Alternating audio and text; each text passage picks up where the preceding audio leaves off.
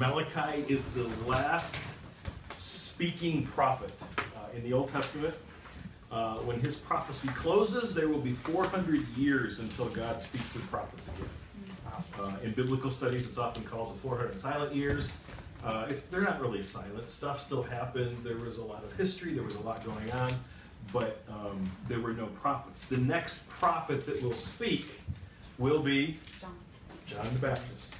In fact, John the Baptist is prophesied in Malachi, maybe not by name, but I'm pretty sure that's who he was talking about, to prepare the way for Jesus the Messiah. So Malachi ministered the same time as Nehemiah, around 430 BC, again, 400 years before Christ. Israel has existed as a nation at this point for about 1,000 years. They've been through the dark ages of the judges. They've been through the monarchy of David, Saul, David, and Solomon. They've survived the divided monarchy where there was a northern kingdom and a southern kingdom. They didn't survive. Assyria came and carried off the northern kingdom, never to be seen again.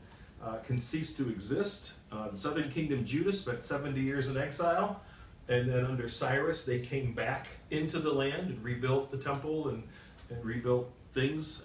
And so now, after several decades back in their homeland... Wait just a second, Chris. Does this sound familiar? Yes. Please. Okay, good. You've been beating it into their heads?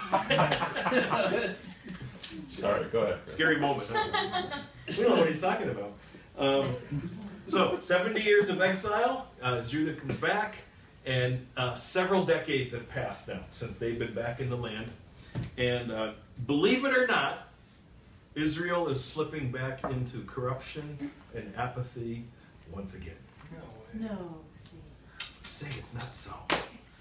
And really, I think, Scripture doesn't say this, but in my mind, Malachi is one last attempt to get Israel to turn back to God. And then it's as if God has finally run out of patience and says, okay, fine, I'm going to leave you alone for 400 years because the next act I'm going to do will be Jesus, the Messiah. Because no king has been good enough. Nothing has worked. I've punished you. I've sent you into exile. Nothing has worked. Nothing has worked. Nothing has worked. So I'm done. And so the book of Malachi is God's last word to Israel before he shuts up for 400 years. Aren't you dying to know what it is he would say when he closes the book for 400 years? Doesn't that just, what is God going to say to end it all? Anybody curious? I guess not. Okay. What issues will he address? What will be his message? So let's turn to Malachi 1, and this is where we're going tonight. First, we're going to see two foundational truths out of the book. You might call this the doctrinal basis for what we're doing here. And then we're going to see Malachi apply those two foundational truths in two areas of life. And the two areas of life that he applies them are family relationships and money. Probably two of the most difficult areas of life. Family relationships and money. Interesting. So let's look at the two foundational truths. The first one is that God loves us, and that doesn't change. Look at chapter 1, verses 2 and 3. I have loved you, says Yahweh, but you say, how have you loved us? Is not Esau Jacob's brother, declares the Lord? Yet I have loved Jacob, but Esau I have hated. And then if you flip over to 3:6, for I, Yahweh, do not change. Therefore you, O children of Jacob, are not consumed. So we see here that the reality is that God loves his people with an incredible, unconditional, passionate, covenant love that does not change. God chose Israel to be his people. He didn't choose Esau. And it sounds like you've been grilling them on Old Testament history. So Esau was the father of what people? Edomites. The Edomites. He didn't choose the Edomites. He chose the Israelites. And that's what it means. I've loved Jacob, but Esau I've hated. And he loves his people with an unconditional, passionate, unchangeable love. Israel are no longer his people in the covenant sense of the word. We, the church, are his covenant people now, the new covenant, under the new covenant. And so he loves us with that same unchangeable, covenant, passionate love. By the way, if you have questions as we're going along, I'm going to pause a few places here and there for some discussion and so on. But if you have a question, like, wait, hold, stop, kind of like Jared did, feel free to just raise your hand or say something and interrupt. No problem. The second foundational truth is this: following Jesus demands everything. In a parenthesis, we are clueless as to what that means. Following Jesus demands everything, and we are clueless to what that means. 3:18 is one of the key theme verses in the book. It's the verse I gave Jared to stick on your social media. I want to read it, and it indicates what Malachi is trying to do in this passage. So 3:18 says this: "Then once more you will see the distinction between the righteous and the wicked, between the one who serves God and the one who does not serve him." And so this is all talking about the distinction between a person who follows God and a person who doesn't follow God. And there better be a distinction, because if there isn't, then you're not following God. And so he's telling us how to tell the difference between the righteous and the wicked, between genuine followers of God and those that might think they are but really aren't. Malachi's message is to a people that didn't get it and were clueless. They were clueless to their own lack of passion for God. And I think the message is scary, because if you're clueless, you won't know it, right? Because you're clueless. And so we've really got to be discerning and listen to this. So look at 1:6. Let me read 1:6 and take a look at this. "A son honors his father, and a servant his master. If then I am a father, where is my honor? And if I am a master, where is my fear? Says the Lord of hosts to you, O priests who despise my name. But you say, how have we despised your name?" See they're clueless.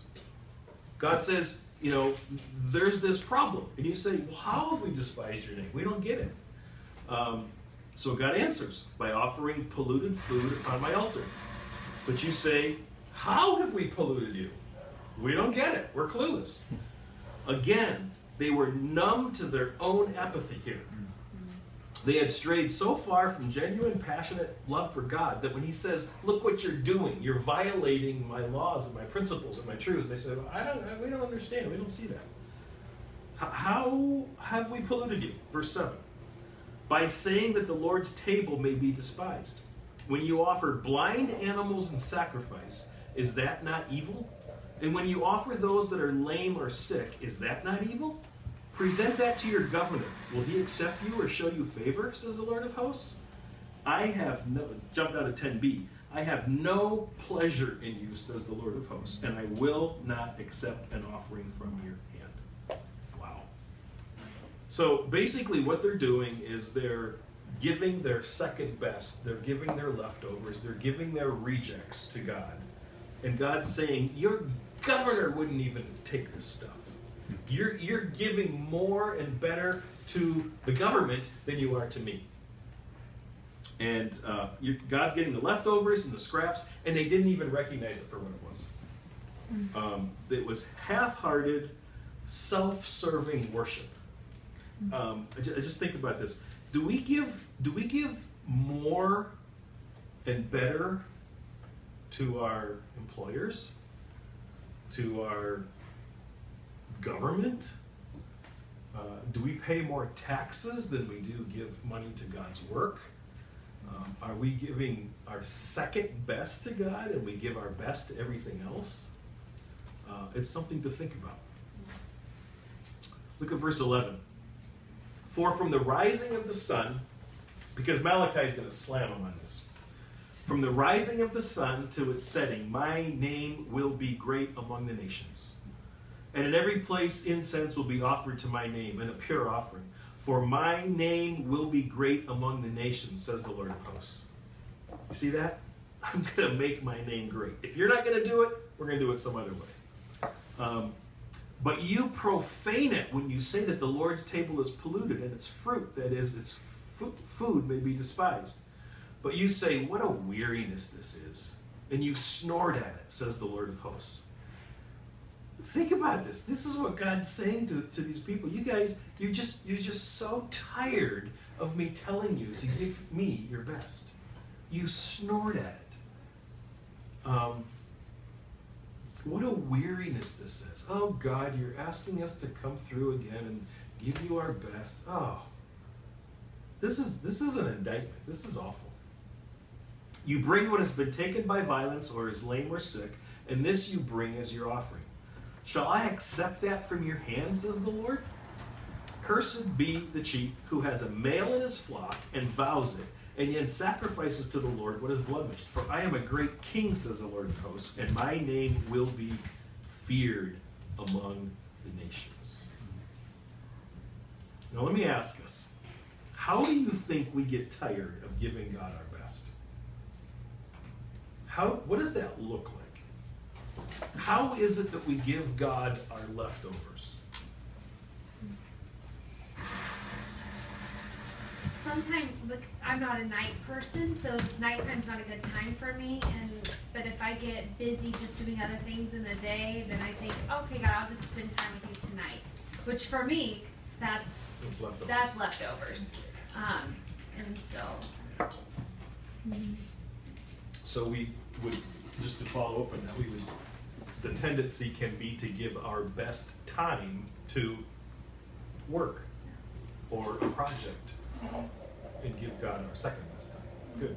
What else?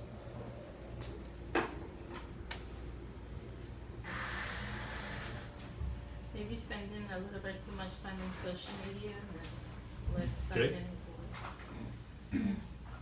Think about the amount of time you spend reading the Word versus checking Facebook.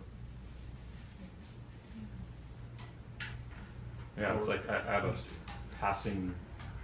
got a passing moment. What might I do here? Well, I'll check Instagram versus maybe I'll think about the scripture that I've memorized, or it's Yeah. the go-to place might be something else. How are we numb to it?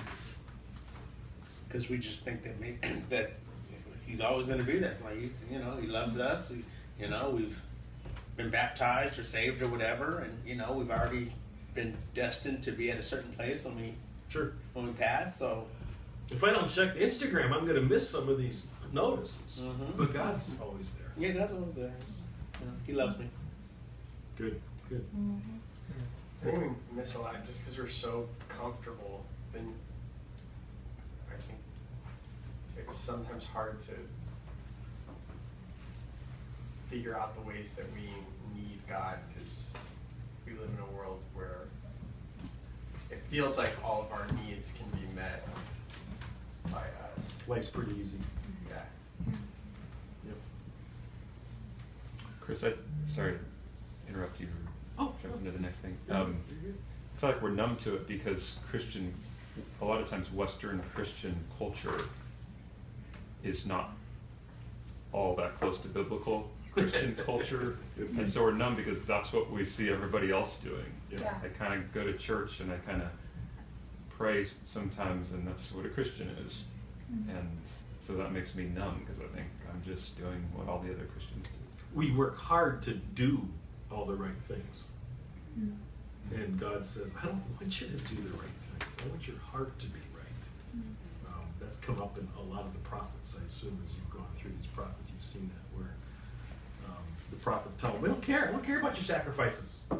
That's not what I want. Yeah. I want your heart. I want obedience. And it's kind of this, I titled this, Not First, But Only. It's not that Jesus says, I want first place in your life. He's saying, I want the only place in your life. That's kind of hard to unpack. Well, I have to go to work, and I have these relationships, and I have, So we gotta digest that a little bit, what it means, not first, but only. Let's keep moving. These two foundational truths. God loves us passionately. number one. And secondly, following him means we give him everything. Again, not that he's first, but that he's only.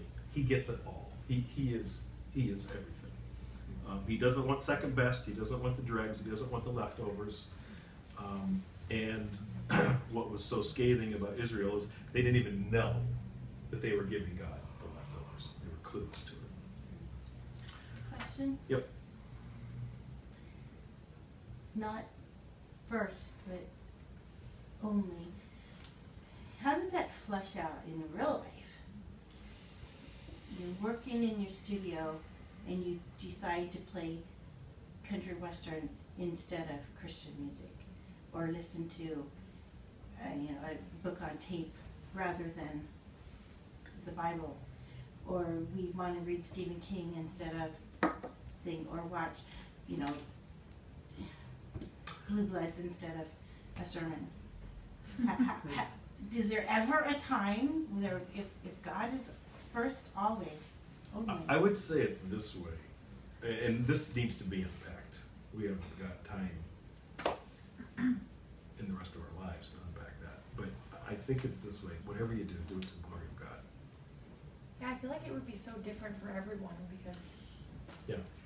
like, we all have a different way of, like, enjoying ourselves and then Can I enjoying read ourselves to the glory of God and then working to the glory Can I of read God. a Stephen King novel to the glory of God? Sure. Some of them. I'm not sure about all of I've these. never read one. Can I watch Blue Bloods to the glory of God? I mean, they have Probably family not. dinner together all the time. Of course you can. Start the chord. So I think that's when I say not first but only. Obviously, we have to live life. We can't go sit on a mountaintop and put on a robe and be monks. And see, those monks were trying to do that. Yeah. Yeah, I think doing that is like, I think trying to do first and not only. Doing what? The monk thing? Like the monk thing, or like what you said. You just said we have to live our lives. Yeah. And I think so often we get so stuck in compartmentalizing, like, well, obviously we have to live our lives, so God can't be first in everything. When really it's like, well, obviously we have to live our lives, but that doesn't mean, like, we try and compartmentalize. There it is. That like, I have to fit God in, so I'm going to give him my best before I go and live the rest of my day. Right. And it's like, So, we're That's living not what our I'm life, saying. we're watching Blue Bloods, we're reading these novels, we're listening to country music, and God is like the only in all of that. Yeah. He's preeminent in all things. Yeah. well, and Jesus's life didn't look like that. You watched Blue Bloods. He watched. I mean, He directed it. he went to parties. I mean, he drank with hung out with prostitutes some and- pretty Yeah. fun people. Yeah. A lot of the metaphors that I don't understand in the Bible are cultural metaphors, or like even when we at Passover, he was talking about like the saying of the day was this, and so this has the bread and the wine has this meaning because he's taking this cultural thing and redefining it or applying it or whatever. And so, in some ways I think that's Jesus using a Blue Bloods analogy to explain. He lived in his culture, but he was 100% obedient to his father. Yeah. And everything he Yeah. did was to the glory of his father. Yeah. And so to me, that's not making his father first, that's making his father only. Yeah. And so there should be nothing in our lives outside of the tentacles of Jesus feeding into it. We shouldn't compartmentalize. and Maybe- say, this is secular, this is sacred. I've heard someone say like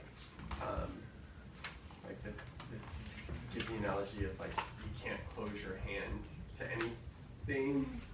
Like, okay, God, I'll give you these things, but I'm closing my hand to. You can't, and have, maybe you can't that's have this part of it. yeah, and maybe that's like Yeah. your hardcore rap music, or maybe it's not. I don't know. Or it's probably your kids, or your, like it's probably something. Yeah. It's much, different for everybody. Like you say. Much better than George Strait. I had Comment back here. I do think that believing in God, and I think that us as human beings, or looks like I want to speak for myself, that, I mean, technically speaking, if you believe it, God has his fingerprints on everything.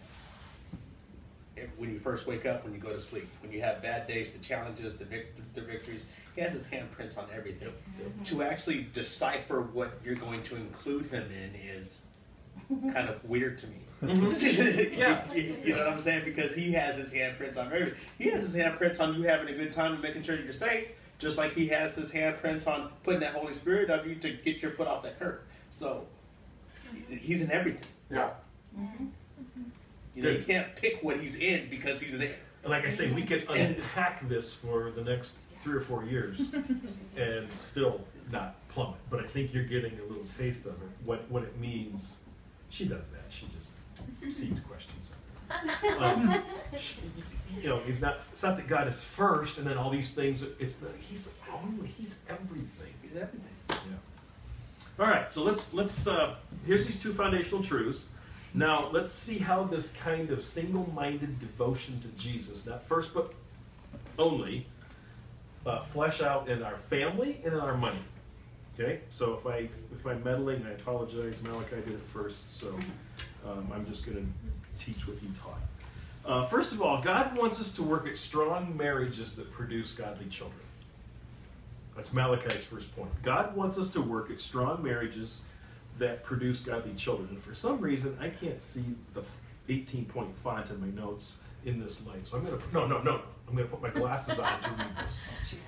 I've got a little light I can put on your No. I just put my glasses on. I print out these huge fonts so I don't need my glasses when I preach, but this is fine. He's got a light that like flies into the room, and it's like a church this has is- every kind of light you can imagine. No problem. Chapter 2 and verse 13. This is the second thing you do. You cover the Lord's altar with tears, with weeping and groaning, because he no longer regards the offering or accepts it with favor from your hand. But you say, why doesn't he accept it? Because the Lord was witness between you and the wife of your youth, to whom you have been faithless, though she is your companion and your wife by covenant. Did he not make them one with a portion of the Spirit in their union? And what was the one God seeking? Godly offspring. So guard yourselves in your spirit, and let none of you be faithless to the wife of your youth. For the man who does not love his wife, but divorces her, says the Lord, the God of Israel, covers his garment with violence, says the Lord of hosts. So guard yourselves in your spirit, and do not be faithless. So Malachi here is addressing the corruption of marriage. This is a novel thing. It doesn't happen in every culture at every time. No, I'm kidding.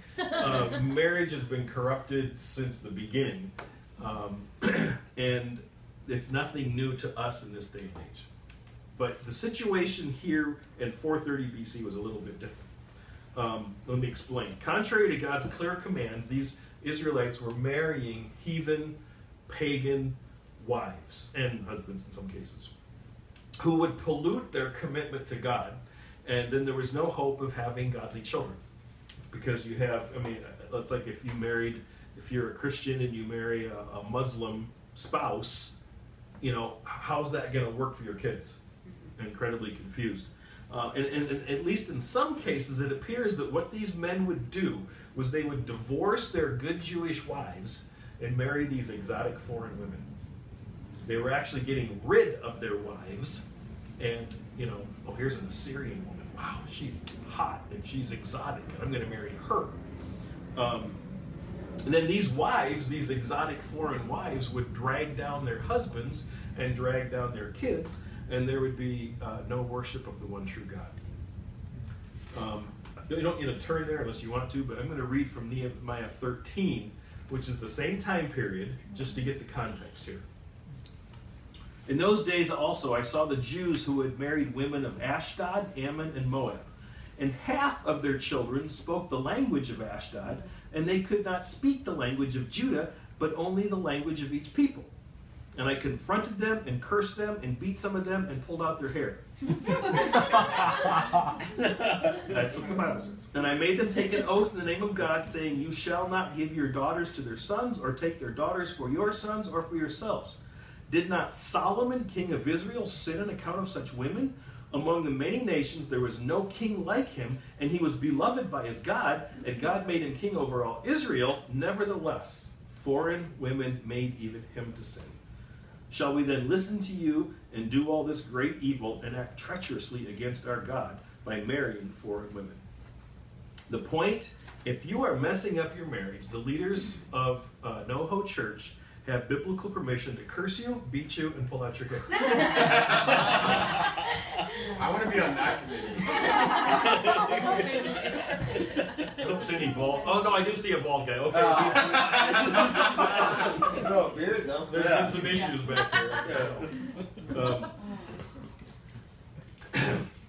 So you see what's happening here is half of the children were speaking. They weren't even speaking Hebrew.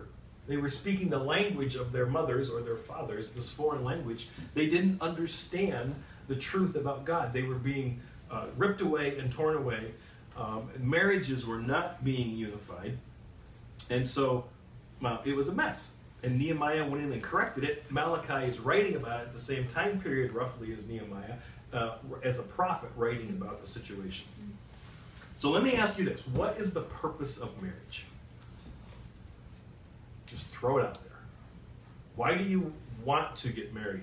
If you are married, why did you get married? If you aren't married and want to get married, why do you want to? If you aren't married and don't want to, then don't answer the question. So many questions. So let me go back to the question. What's the purpose of marriage? Because I feel like the purpose of marriage is a very different reason than why I got married. That's fair. That's fair. Forget why you got married and why I got married. It was somewhere in there, but not even close. What's the purpose of marriage? I think for our sanctification and for God's glory. Okay. Good. Good answer. What else? It's a picture of the gospel. Okay. Picture the gospel. How so? Just the marriage between the body and Christ. Okay. Okay.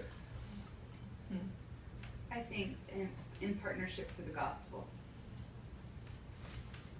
Marriage, Paul in Ephesians 5 says that it's almost like he says the real truth is Christ as the husband and the church as the bride. Mm-hmm. And I illustrate that by human marriage. Mm-hmm. And so the highest meaning, and this is kind of a quote from John Piper, the highest meaning and the most ultimate purpose of marriage is to put the covenant relationship of Christ and his church on display. Mm-hmm. And so therefore, there's no divorce. You work things out because Christ never divorces his church. It's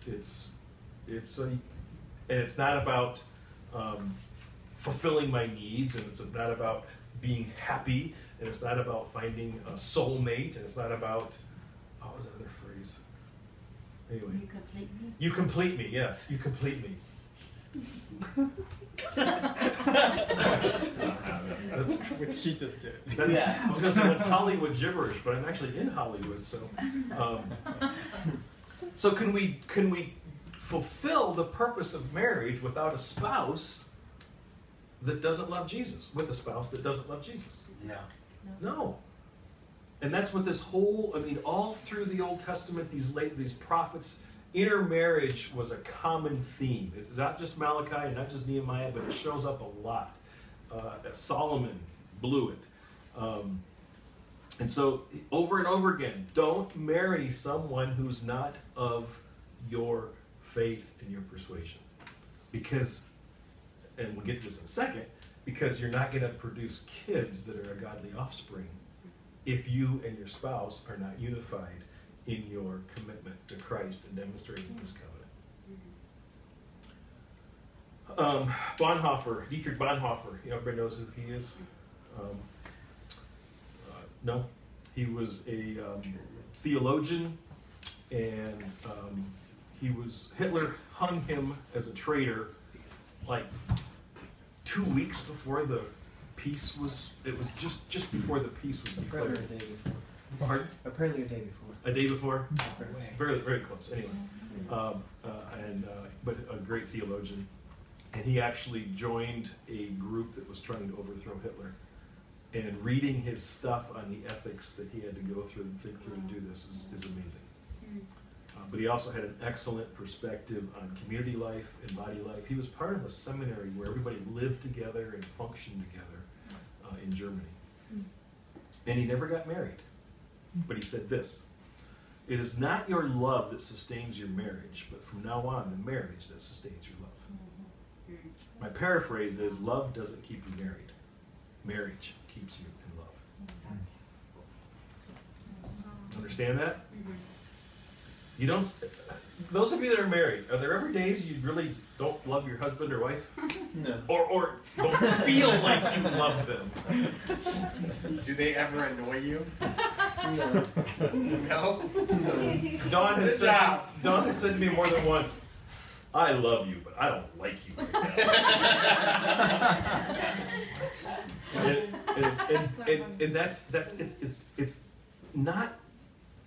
It's not because we stay in love that we stay married. It's because we stay, I'm not saying this right, because we're married, we stay in love. We'll work through it, we'll fight through it. We're bound by this unconditional covenant that demonstrates Christ's covenant love to us, and our marriage demonstrates that to the world. And so divorce completely blows the image. I think it's like marriage just redefines the term in love. It's like you don't think of it like you did before. And maybe you'll never feel that way again, like, because that was such a young, naive in love, if you will, but like you just grow so much. Absolutely. Yeah. In real love, not just like the euphoria of The Disney love or the yeah, right. But that's why it's so important to have the both of you be, you know, in Christ and have that that love, because if you have that Christ person and then you have that worldly person, it's not going to work. Your kid's going to be raised off balance. Your relationships are going to be off balance. Your thought process, your problem solving is going to be off balance, because one's coming from a spiritual mindset and one's coming from a "you did this to me" mindset. So there's the forgiveness aspect of it is too off balance. Right. And that's exactly what Malachi is talking about here in terms of marriage, divorcing your wife, marrying these exotic women, and what Nehemiah is doing and calling them on it. And you can't do that. And of course there's all sorts of distortions and there's all sorts of real life situations that have to be figured out and worked out, of course. No, it was hard enough when we got married. We were both raised, came to Christ at like age 4 or 5. So very similar backgrounds. All we knew was in love with Jesus and salvation. But he was raised Baptist and I was raised Grace Brethren. And they're very similar. But even with that, the clashes. The clash, yeah, between mostly legalism issues, but and that's such close. I didn't think we'd have any problems, spiritual anything. Okay, let's keep moving. So, I think I'm trying to avoid that conversation. Yeah. Why do we have kids? What's the purpose of kids? arrows in the quiver. So we can shoot deer when we get It's such a great way to impact the kingdom of God and the world around you. Okay. Explain it. Like, raising a child is probably like the biggest responsibility you could ever be given, like as far as like humanly.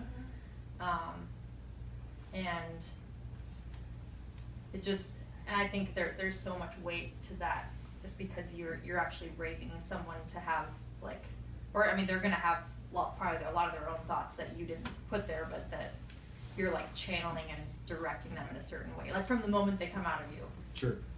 It's like from day one, it's like it's not just like to feel all cushy and lovey, but like Good you point. have a responsibility to. You don't have kids to satisfy some emotional hole in your heart. Yeah, I mean, maybe some people do, but then they quickly find out that it's like not. We've all heard stories. We know people that that they wanted to play baseball and they never had a chance, so they have kids and they make their Yeah. boys play baseball, and all they want to do is arrange flowers, and these kids are completely stunted and completely, you know. Yeah. The purpose of having kids is to create a godly offspring for the next generation. The continuation of the faith, the continuation of the gospel, the continuation of the truth of salvation has to go on to the next generation. And so we have kids and we raise them and train them to love Jesus and be a witness to the world, and that's why we do it. When you were talking about the dark ages, that 400 years between, where nobody was really coming to God or knowing God, were all their children just not, was it just not mentioned? Was it just? There actually, what that was in that 400 years is there was no prophetic voice. There was still a lot of belief. You've heard of the Maccabees, Judas Maccabees? That was in this 400 years. Okay. They were zealots for God, and there was truth and there was following God. Okay. But there was just no prophetic voice. Okay. But I want to read something from Judges chapter 2 to see where Israel failed at this. Judges 2:8, and Joshua the son of Nun, the servant of the Lord, died at the age of 110 years. Verse 10, and all that generation were also gathered to their fathers, and there arose another generation after them who did not know the Lord or the work that he had done for Israel. So if a whole generation rose up that didn't know the Lord or his works, who failed? The parents. The parents. They did not pass on to their children the truth about God, and in a generation there was this group of people that didn't know God. And when you're talking about the Dark Ages, there was 350 years in the book of Judges that were Israel's dark ages. Very dark period, because parents didn't tell their kids about Jesus in a colloquial way. Those that study these things, like Barna and Josh McDowell and so on, tell us that 70 to 80% of teens and 20-somethings leave the church, and a very small percentage will return. Reason, he says, we're failing at discipleship. Barna and others blame, first of all, the parents for depending on the church to disciple their kids. It's not the church's job to disciple our kids. And secondly, they blame the church for not discipling teens. So the parents aren't doing it and turn it over to the church, but the church isn't doing it either. And so there's this failure of discipling and training our kids to love Jesus, what the truth is, what it is they need to do, and send them out into the world. We need to raise children that are passionately sold out to Jesus. They care more about sharing the gospel than buying a house. They care more about dying to themselves for the sake of Christ and getting a good paying job or going to a good college. They're willing to go to places in the world, and their parents are willing to let them go to places in the world that are dangerous and need the gospel. We've got to quit raising our kids to be safe and careful. But isn't there a fine line in between that? Because you have, I can think of 3 friends that I can think of right now who have walked away from Christ. They were raised in households like that, and as soon as they could make up their own minds and make their own decisions, they ran. There's so many factors in that. That's a chance you got to take. It's a chance you got to take. I wouldn't put it that way, but it's a possibility. Mm-hmm. One of the most terrifying things for parents following parents that believe in Jesus to do is to let their kids make their faith their own. Mm-hmm. And it probably starts in the mid-teens or earlier, and it goes through into their 20s, and you can't tell them what to do anymore. They've got to make it their own. And if they don't, it'll never be their own, and it's never genuine. So we've got to, that's tough. And a lot of parents, what I've seen, and I don't have any idea about your situation, but parents that control their kids. Rules, legalism, you will not do this. You're going to make our family look bad if you do that. And the kids conform for a while, but as soon as they get a chance, they throw off those chains and those ropes and live it up. When our kids were mid to upper teens, and they'd go out for the night, take the car and go, we quit saying What do parents say to their kids when they go out? Careful. Be careful. And this was with some instructions, so that they get in context. But we quit saying that, and we said, "Okay, guys, live dangerously, take risks." There you go. And they understood what we meant. Of course, be careful. Don't go play in the street. Don't drive 120 miles an hour down the neighborhoods. But we always say, "Be careful, be careful, be careful, be careful, be careful." What message are we sending to our kids? Better be careful. Better live safe. Don't take risks.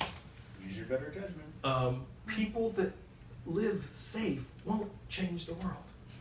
And that was the end of our live dangerously, take risks for the sake of the gospel. Yes, thank you, for the sake of the gospel.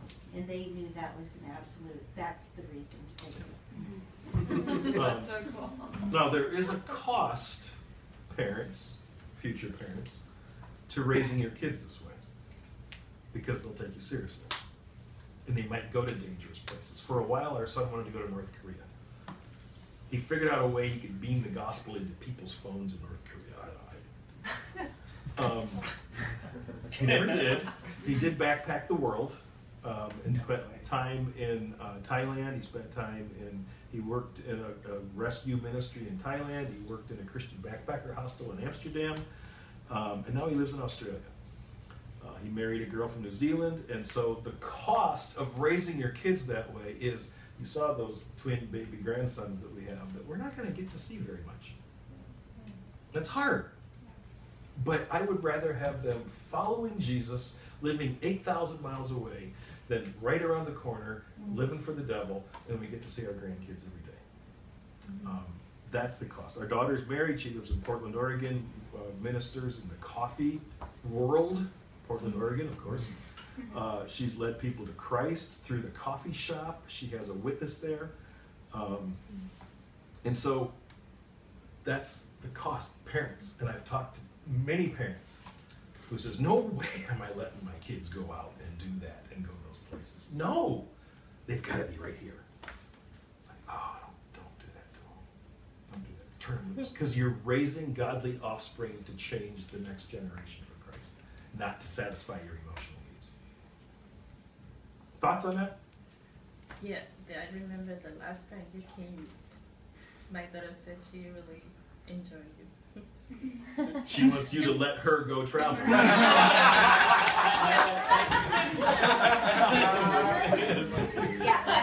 I think for me, I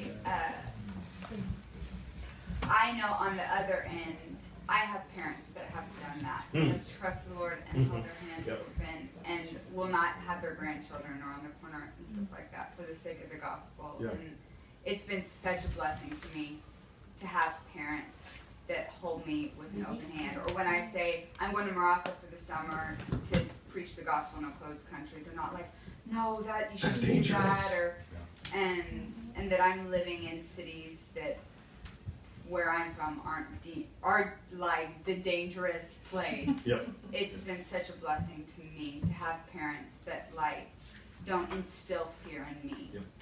And the way that they communicate about what I'm doing. I feel release so much freedom, and they're so excited for me. And so that's been such a blessing for me to have parents that have done that. Cool. That's a good testimony from the other side of it. Yeah. One thing I was going to say to the thing that you were saying, Charles, is that I feel like, and I see it now, even like Nell is so little, she's only 1.5, but I see that like parenthood, one of the things I'm learning is it's such a balance of like what you intentionally teach them, like with your words and your like, you know, showing them how to do things, like whether it's like new physical things or teaching them new words or teaching them how to do stuff, make them tea latte. But then there's also the other aspect of like, I think it's honestly like, I don't know if the percentage is right here, but I feel like it's like 50% that, like what you're doing intentionally, and then like 50% just what you're doing when you don't even know your kid is watching you. So it's like exemplification More is is like taught than taught. so much of parenthood, because I already see her doing things where she gets like super frustrated with something, and I'm like, what are you getting so frustrated about? Like, I do that exact same thing when like something's not working. Like a perfect example is like my phone that I paid $850 for, like will like all of a sudden freeze up on me, and I'm like, what is wrong with my phone? them, and like, and Mel totally has inherited that from me. And it's like, oh, that's so hard to watch because it's like it's so convicting to like watch what your 1.5-year-old who doesn't even talk yet like picks up from you. And so, and then I look at her like, why are you getting so frustrated? Like, it's all right, calm down, calm down. And I'm like, she should be saying the exact same thing to me. So, yeah, I feel like even when they're super little, it's like so much. I feel like that's the balance. Like I feel like a lot of people I know who like completely rebelled and walked away from the Lord. It was like they were in this environment where it was just like, I'm going to tell you what to do, and I'm going to do my own thing. And there's not that connection. And the ironic thing is, there's a greater chance those kids that are controlled will walk away from Christ than those kids that are given freedom to find their faith and to fail and to fail. Yeah, totally. Yep, absolutely. And get hurt and like all those things. Because what else she's learning is not just the picking up on your frustration and mimicking that, but she will also learn your absolute passion for the Lord. Yeah. And without even knowing it, she will fall in love with this Jesus that she doesn't even know. And then one day she'll know his name, and it'll be there because you've done it, just living it out without even trying. That is amazing. You can't fake your passion. It's so cool. Yeah, you've got to have it yourself and then pick up on it. Our kids we raised our kids in Alaska, and we traveled a lot. And that was a value we instilled in them. They took it to an extreme, but we instilled that value. I mean, when they were little, we had this book. When I grow up, I can go anywhere for Jesus. And it was about being missionaries in any place in the land. And we just bought a copy and sent it to Australia for our kids to read to our grandkids now and get them the same vision. I think the perspective from growing up in a non-believer household like I did, but still having an open hand policy as far as letting me go out and experience even things that she may not have believed in, and not judging me or making me feel, but go see for yourself. Go if it makes you feel. But even you have some non-believers, but if they have that type of attitude, that non-believers can also be people who want to ridicule you, and you think that, just because you believe in Jesus right now, you think you're better than everybody else. Like, they can have that attitude too. But my mom was always, okay, if this is what you want to do, you know, I support you. I don't necessarily understand it, but if it's good, then you're not going to end up on the news. It's go. So the news or the post office board. Yeah, you're not going to end up on the back of a milk carton. Do what you want to, Good. What's our time frame? I don't think anybody's going to complain, but we usually are done by 8:45ish, which is about 10 minutes. Okay. All right. So we'll cover all the money stuff in 10 minutes. Okay? So this is Malachi's message about family and kids and godly offspring and so on. The second issue he addresses with these two foundational truths: that God loves us and that it's Jesus only, not just Jesus first. And he wants us to use our money to advance the kingdom. No surprise here, Israel had it all wrong. They handled their money the same way the world did. There was no distinction. Remember chapter 3 and verse 18, which is kind of our key verse. What's the distinction between the righteous and the wicked? If we as believers handle our money the same way the world does, there's no distinction. And so look at chapter 3 and verse 8. God accuses Israel of robbing him. Will a man rob God? Yet you are robbing me. But you say, how have we robbed you? See their cluelessness again? We don't know how what do you mean? What are you saying? In your tithes and contributions, you are cursed with a curse, for you are robbing me, the whole nation of you. Now, I'm not going to get into a lot of all this because of time, but tithe is simply a Hebrew word that means a tenth. And how many of you grew up in church where tithing was a thing? All right. Half, more or less. Theory, yeah. It was a thing. That's what it's. We're not robbing God when we don't give him 10%. Did that come out right?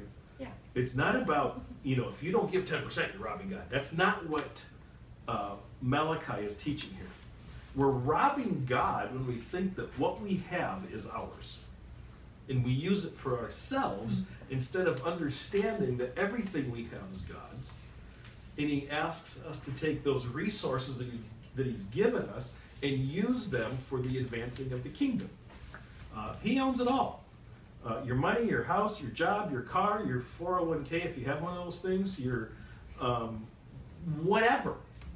He can blow it all away with a puff. Remember the recession about 10 years ago? Anybody remember that? I don't remember the details, but it was like in a couple days, trillions of dollars of wealth just disappeared, which boggles my mind. I'm not an economist. And so God can, tomorrow the stock market can crash, the economy can tank, and all of our wealth and all of the money we think we've saved and hoarded would be gone. We actually lost what little we had. We lost it all in the recession. And like, okay, well, we start over. And God's in control of that. It's his anyway. He gave us some. We lost it all. Okay, we move on. Are we robbing God by thinking that what we have is ours? Or are we using it for him? Verse 10 says, bring the full tithe into the storehouse, there may be food in my house. Now in the Old Testament, there was basically the people were to bring 22.5%, if I understand it right, of their income into the temple so the temple system could be supported. And it was also their welfare system. There was no national tax. They brought in 22.5%, which was a tithe, and a quarter of a tithe, to the temple, and that took care of the poor and the needy and the priests and all that kind of stuff. And so that's the storehouse. The storehouse was in the temple. Bring your money into the storehouse to the temple to provide the needs. I grew up in a church with a teaching called storehouse tithing. Anybody heard that term before? Storehouse tithing. Oh. It was Baptist. Probably Lutherans do it too. The idea was that you should give 10% to the church. The church is the storehouse. Now, the church is not comparable to the temple because the temple also took care of the needy and the poor. We have welfare systems today to take care of that. We have hospitals. It's a little different. And everybody talks about Old Testament teaching on tithe. Well, if we don't do that, it's 22.5%. It's not 10%. So, the point is, this isn't a law. This is a principle. I don't think giving 10% of your income to the church is a New Testament law. I believe that what Paul is teaching over in 2 Corinthians is to give generously, whatever that means. But giving is a good principle. Jared did not ask me to say this, so yell at me. As members of NoHo Church, this is your storehouse. This is your church. This is your body. There's financial needs here. I don't know what it costs to operate this place. I don't care. It's not my business. And I know you get outside funding that comes into it, but still, it takes money to operate this family, this group of people, this ministry. And so there's ways to contribute that Jared can explain later. Maybe you guys already know how that works here. At Cornerstone and Simi, we pass an offering plate every Sunday. I don't think you guys do that. But there's other ways to do it. We're starting tonight. But the larger principle is to realize that what we have is not really ours, it's God's, and we should use some of that to support God's work, and this local body is the first place to start. Personally, we give the bulk of our giving to Cornerstone Church. We also support a handful of missionaries and other things around. That's just how God's impressed it on us. You and God decide what to do. But in 2 Corinthians 9, Paul has the principle that I think is for us. He says this: the point is that whoever sows sparingly will reap sparingly. Whoever sows bountifully will reap bountifully. Each one must give as he has decided in his heart, not reluctantly or under compulsion, for God loves a cheerful giver. So Malachi is teaching, don't rob God thinking that what you have is yours. Paul's teaching, you give a tiny bit, you're going to get a tiny bit back. That doesn't mean if you give a lot, you're going to get wealthy. It just means blessing will come your way. And so that's the principle he's talking about. John Piper, why did I say MacArthur? Said this: tithing is a contemporary middle-class American way of robbing God. What's he mean? You get too little. 10% is way too little.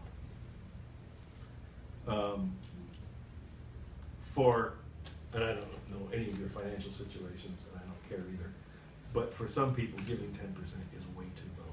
That's robbing God. R.G. Letourneau, anybody know the name R.G. Letourneau? Started Letourneau College, a technical Christian school in Texas. Yes. Letourneau College? I know Letourneau College, yeah. Okay, R.G. Letourneau was a millionaire in the 1920s, 1930s, 1940s. He built machines that built the highways that made America. He's a millionaire. And he gave away 90% of his income. And he was a millionaire on his 10%. Most of us can't do that. But he gave 90% away and kept 10%. It would have been robbing God for him to give only 10%. So everybody's got to figure out how they need to do it. So questions on that? I know money's a touchy subject, but I don't mind talking about touchy subjects. Thoughts, questions, you understand kind of what Malachi is doing here with this robbing God thing? I have a question. Sometimes it can be really hard because as you're trying to establish yourself early on, kind of the early stages of adulthood, it's a little bit difficult to like look at what everybody else is doing and just not, it's very easy to just kind of be like, oh, okay, well, everybody else is going for those things, so I guess that's just the way things go. So I guess that's how I need to set up my finances or plan for the future or whatever. As in the world. Yeah, or even in Christian circles. Okay, sometimes, sure, right? sure. So, and maybe that's not enough time to kind of dig into that, but maybe in your experience in how you guys worked through that as young adults, what were some of the goals and what were some of the ways in which the expectations or the plans that you guys had put together it's like, God prospers Christians sometimes, and God makes Christians wealthy and all that. So and sometimes he doesn't. And sometimes he doesn't. So, what, just kind of like, practically speaking, how did you guys decide all of that? Did that just kind of come with every stage? We made a commitment very early on in marriage that we would give at least 10% of our income to the church. And there were seasons when we couldn't, or, it's like give 10% to the church or lose our home. It never was quite that drastic. And I know there's people that say, oh, just give your 10% and God will, and I get that. But just practically speaking, because we're less than perfect people. Sometimes you would and sometimes we didn't. Yeah. But we have done that our whole married lives basically consistently. And I look at that amount of money that goes out. I don't really look at it that way anymore, but I have in the past. Like, man, that's a really nice car payment. That's a really nice vacation, and a few months of that we could go to Hawaii or something. And I just believe that's what we need to do with what we have. And I think it comes back to the key verse that we're talking about tonight. Once more, you'll see the distinction between the righteous and the wicked, between the one who serves God and the one who does not serve him. We could live a little better lifestyle if we didn't give that money away. But there's also a principle, and I'm not going into it here, but if you keep reading Malachi, where basically he says, okay, then I'm going to read it. It is here, I just skipped over it.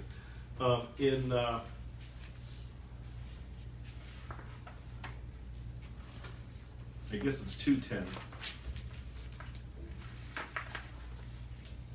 Maybe 3:10. Thereby put me to the test, says the Lord of hosts, if I will not open the windows of heaven for you and pour down for you a blessing until there is no more need. I will rebuke the devourer for you, so that it will not destroy the fruits of your soil, and your vine in the field will not fail to bear, says the Lord of hosts. And so on. So what he's saying is, I can prosper you, or I can unprosper you. I have no idea if we had not given 10% of our income consistently, that maybe our car would have blown up and we would have had to spend $10,000 or $5,000 or whatever on a new car. God may have protected our car from doing that. So we actually were ahead financially and just never knew it. Or, you know, our teeth could have fallen apart worse than they are falling apart. And, you know, dentist bills like crazy. So, you know, to say I can't afford to, well, maybe you can't afford not to. There's no equation here. There's no formula like you give God this much, he'll give you this much. There's none of that. But there's a principle. I think also in that, like, the value of the storehouse and being a part of a body that does operate in that way. One month we did have dental bills that were outrageous, and it was like more financially than we could handle that month. And we had someone gift us in this body a large sum of money. And so I think it's not only trusting the Lord, but trusting the body he's given you. Like, we're not going to let anyone in this church go homeless. Right. Like, we're not going to let you go without food, you know. And so I think, like, give, because you will be provided for either by more work and the Lord doing that, or by this body, you know. And I think that's been such a blessing for us. Yeah, the Old Testament talks about how Israel's, for 40 years they wandered the wilderness, and their sandals did not wear out. Yeah. And we've seen stones from the wilderness of Paran, and they're like flint.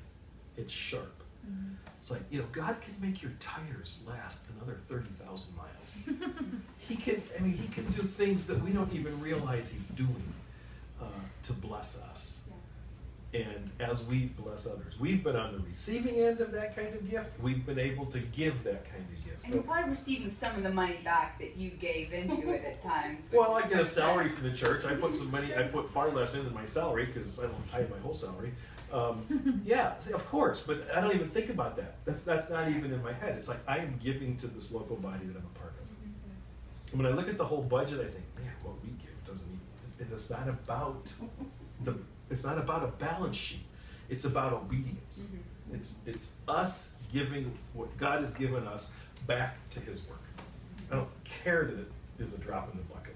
That doesn't matter. It's not the point. It's not a business. It's an organic. I think sometimes that the tithing though has been. I mean, I've chosen not. I mean, has been manipulated. Oh, absolutely. At certain points, the mixing with the reaping and sowing. A lot of people have mixed it with that. You know, you put more money into pot, you can get, you know, just not exactly how it's like. That is just so like. So you have that person that's going, you know, I really love Christ, so I have $1,000 here. I really want the return of that. And I think when you mix those two together and you don't, for me, I just choose. A lot of people will. Okay, I gave $300 to my minister, and why is he driving up in a nice Cadillac? And he had a Nova last week. Like, when you start thinking about what they're doing with it, which people do. Yep. Like, we automatically, faith or not, like, we just like, man, that's a nice suit. And he was wearing a Kmart special 6 months ago. Church must be doing good. So when you start thinking of it like that, it's the natural instinct is weird. Yeah, you want to help. But and this is we do this when we start justifying what people are actually doing with the money, which I would say this: if you can't trust the church to handle properly the money you're giving, you need to leave that church. Exactly. You need to be at a place where you trust your leadership to handle the money well. Right. And then it's not you're giving the money to the church; you're giving the money to God. Exactly. And that's the vehicle for it. And right. if you see your pastor driving a new BMW the other week, maybe need to switch churches. Exactly. I don't know. And then again, maybe some wealthy guy in the church bought him Could a be. BMW. But if that tide plate comes around 4 times in an hour and a half service. Well, yeah. That's the old caricature. There's not enough money. Pass the plates again. No. I think that's. I want to speak against that. That's one of the cool things about being a part of a body where you're known. And like you can ask Jared and Mary Beth how they spend their money. And I'm like, we have had conversations where, you know, like Jared and Mary Beth both have part-time jobs. Like they have thought about their money and the way it's used, and are almost too much sometimes. Where I'm like, our church has the money, just use it. Like that's what it's for. And so that's one thing that I think is a very American, like the way we think about money is very American. Like the concept of a salaried pastor, I don't like Jesus. Like I don't know. That's weird. It's weird for a pastor to get a salary. No, I mean just like Okay. that's not what he's talking. That's not what it's talking Yeah. about in the. That's not the world that they were living in. Right. And yeah, so I do think it's cool to like, the money that we give, I'm like overcome. Like I feel like I'm more like spend more like loosely than like. Pamper me. No, not me, but that goes to my second point of like we think of the benefit as what is coming back on us, and like Keely and I we sponsor a kid in Africa, and like it's costs so little, and he's writing us notes about how he loves the Lord, and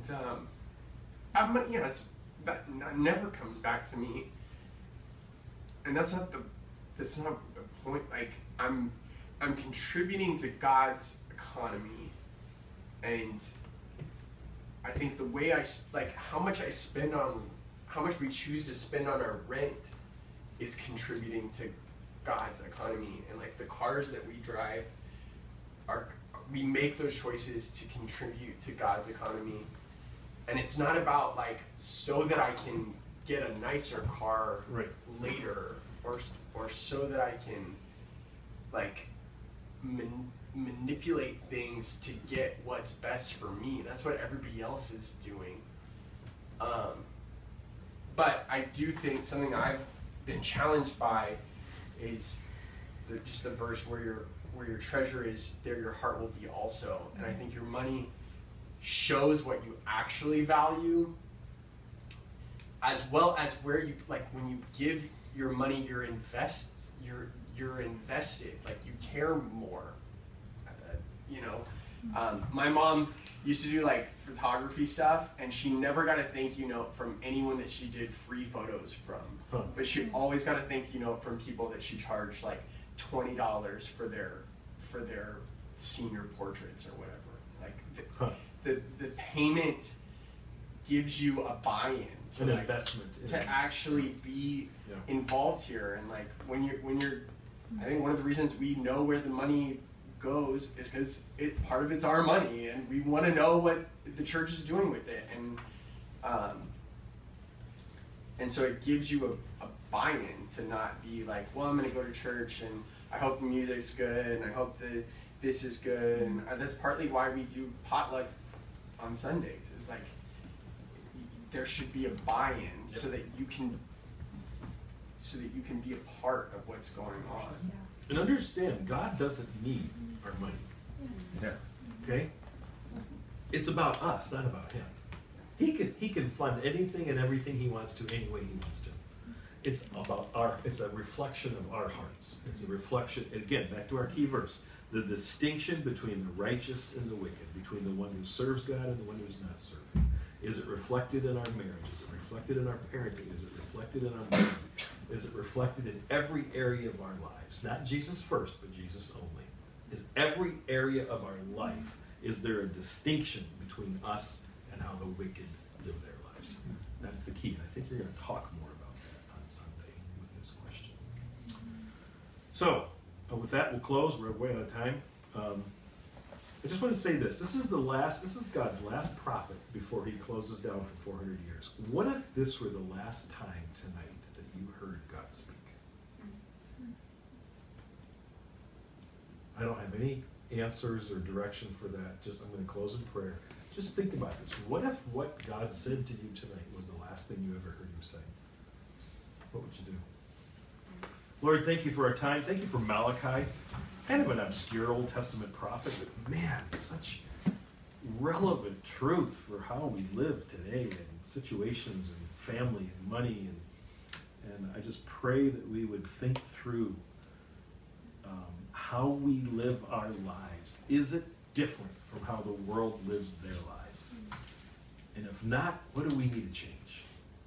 And if this were the last thing you said to us, if this is the last word we heard from you, how would we go out tomorrow and live our lives different? How would your word affect the rest of our lives? I pray that you would transform and change us by your Spirit. In Jesus' name, amen. Amen.